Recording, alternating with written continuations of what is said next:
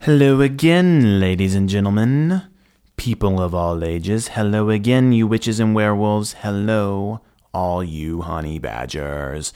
Welcome to episode 6 of the Modern Recordist and another powerful edition of the 15-minute Mixdown. These are the alternate episodes to our longer format shows where I, your host, Jon Stinson, take a few minutes to explore an idea relevant to the journey of living your life as a creative visionary. Life is all about the journey, folks, and we are excited to get to walk this journey with you and create art that is impactful in the world. As I mentioned, I'm Jon Stinson. I'm a producer, recording engineer, mixing engineer working out of Nashville, Tennessee. I've always got some irons in the fire outside of that, including this podcast. I blog on my website, and I've put together a resource of simple tips for recording drums. All that's on my website. Check that out at jonstinson.com. JONSTINSON.com. There's no H in John. jonstinson.com. Hit me up if you want to know more about me. You can check my website for that. You can check out my album credits. Hit me up if you're interested in working with me. jonstinson.com. Next, I want to do a shout out to my co-host, J.D. Tyner.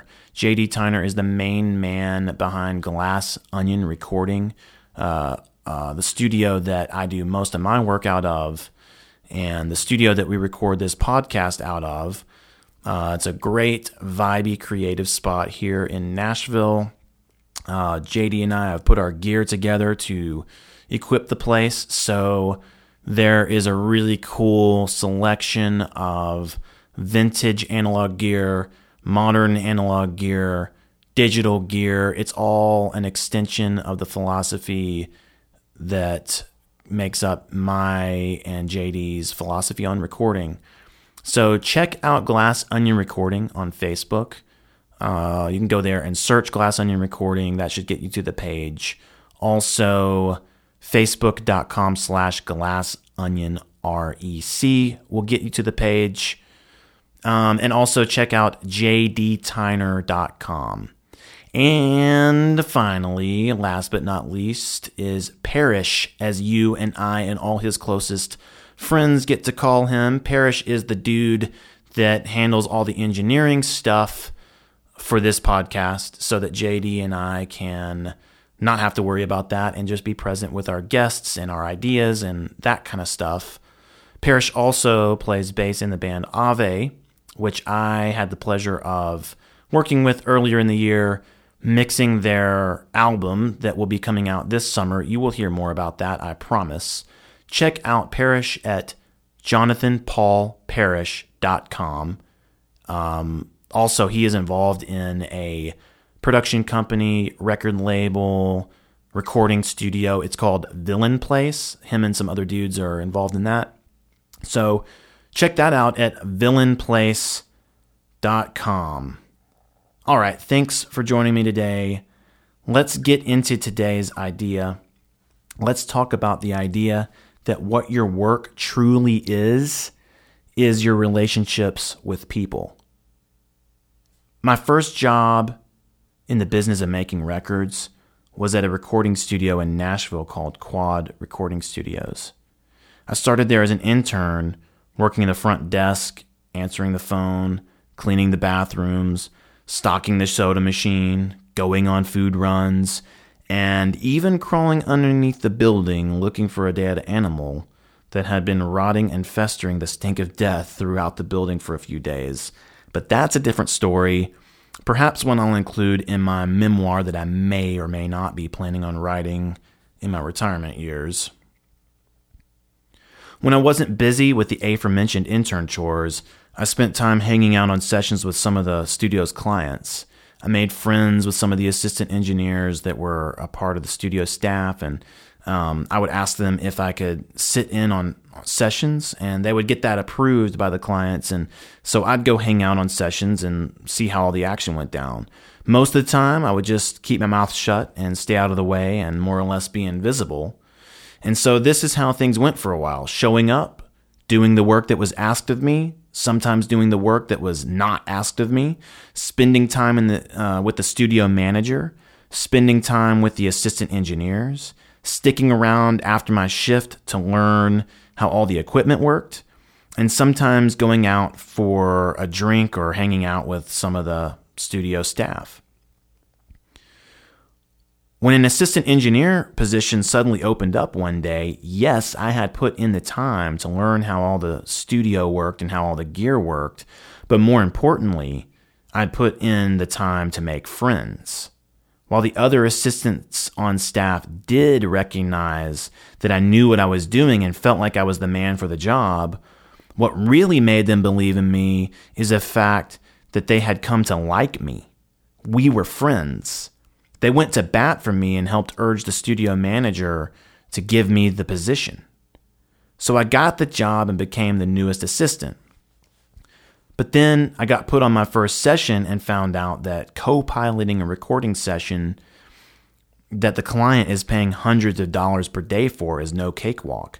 To say I was nervous would be an understatement, and I found out not quite so gently that technically knowing how all the equipment worked was a very different thing than practically applying that knowledge in the creative moment. Pretty much everything that I could get wrong, I did get wrong. The client had every right to go to the studio manager and tell him, "Get this kid out of here and give me somebody else because he's got no clue what he's doing." But he never did that. A big reason that he never did that is because that's just the nature of his character. He's a patient and understanding person. But another big reason he never kicked me off the session is because he liked me. I earned his trust and befriended him by showing that I cared and wanted to be there for him, that I was dedicated to the project and willing to do the work of supporting him to make it the best it could be. I heard a story about a lawyer who did hardly any actual legal work, yet he still managed to be the top performing partner at his firm.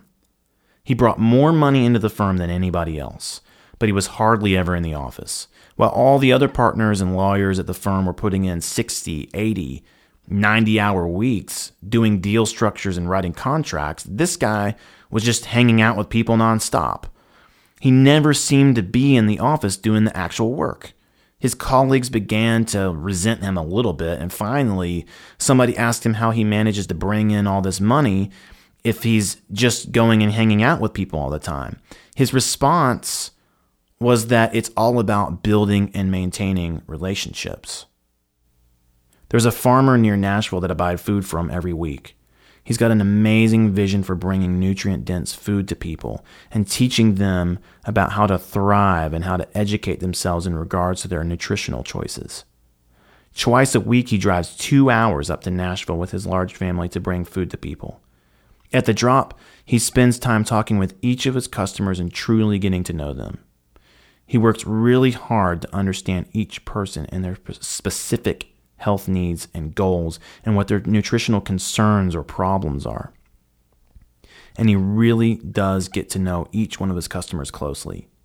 And what's really interesting to acknowledge is that while my farmer friend is selling produce and goods to people, what he's actually in the business of doing is building connection with people.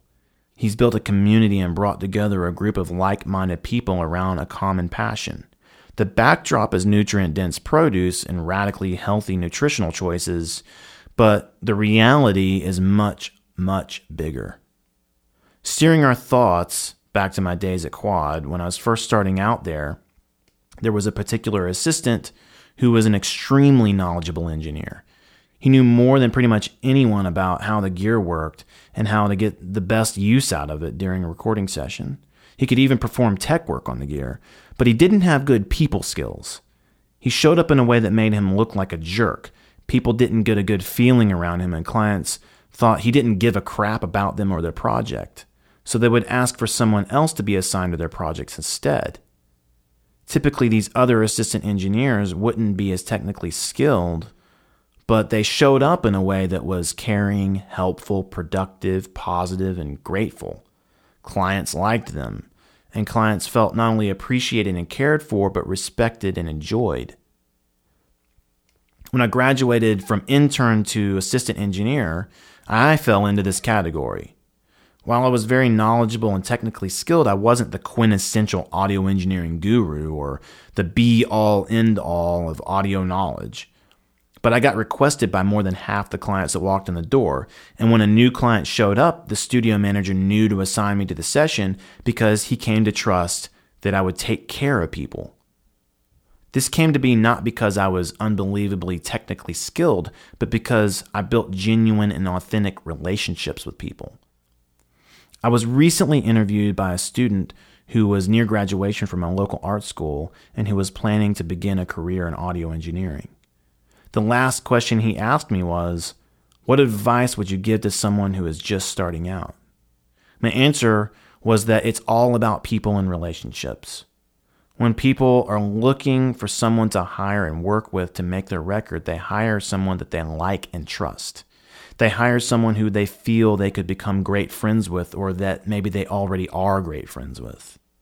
You do have to exhibit competency and provide professional guidance, but if a potential client does not like you, they are not going to hire you, period, the end. Conversely, if a potential client does really like you, feels understood by you and valued by you, they're willing to see past the occasional blind spot you might have in technical aptitude here or there. When a client trusts his or her producer or engineer, they have a resolute confidence that they are going to make an incredible record alongside them.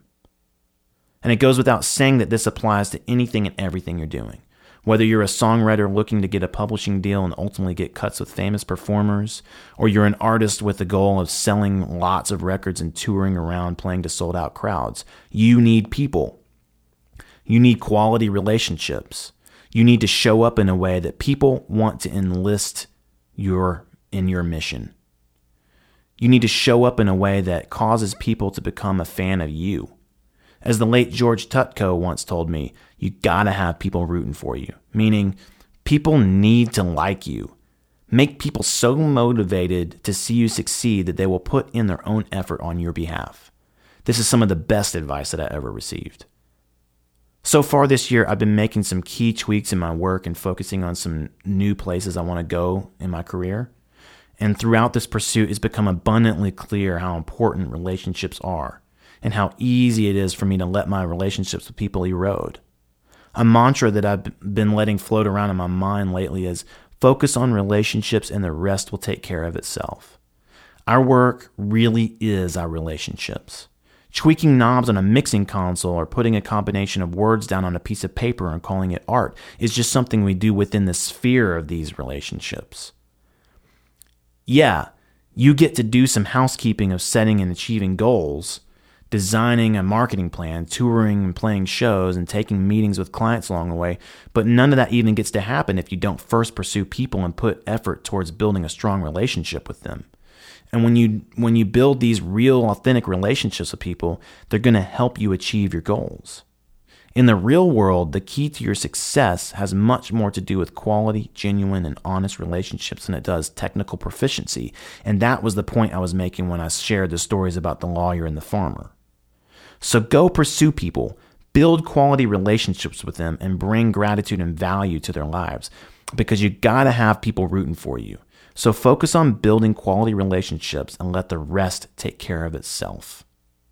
Friends, thanks for listening to this edition of the 15-Minute Mixdown. I hope this motivated you as you take the next step in your daily journey. We're having a blast working on this new podcast, and it's extremely inspiring and motivating to get to share weekly thoughts with you throughout every month.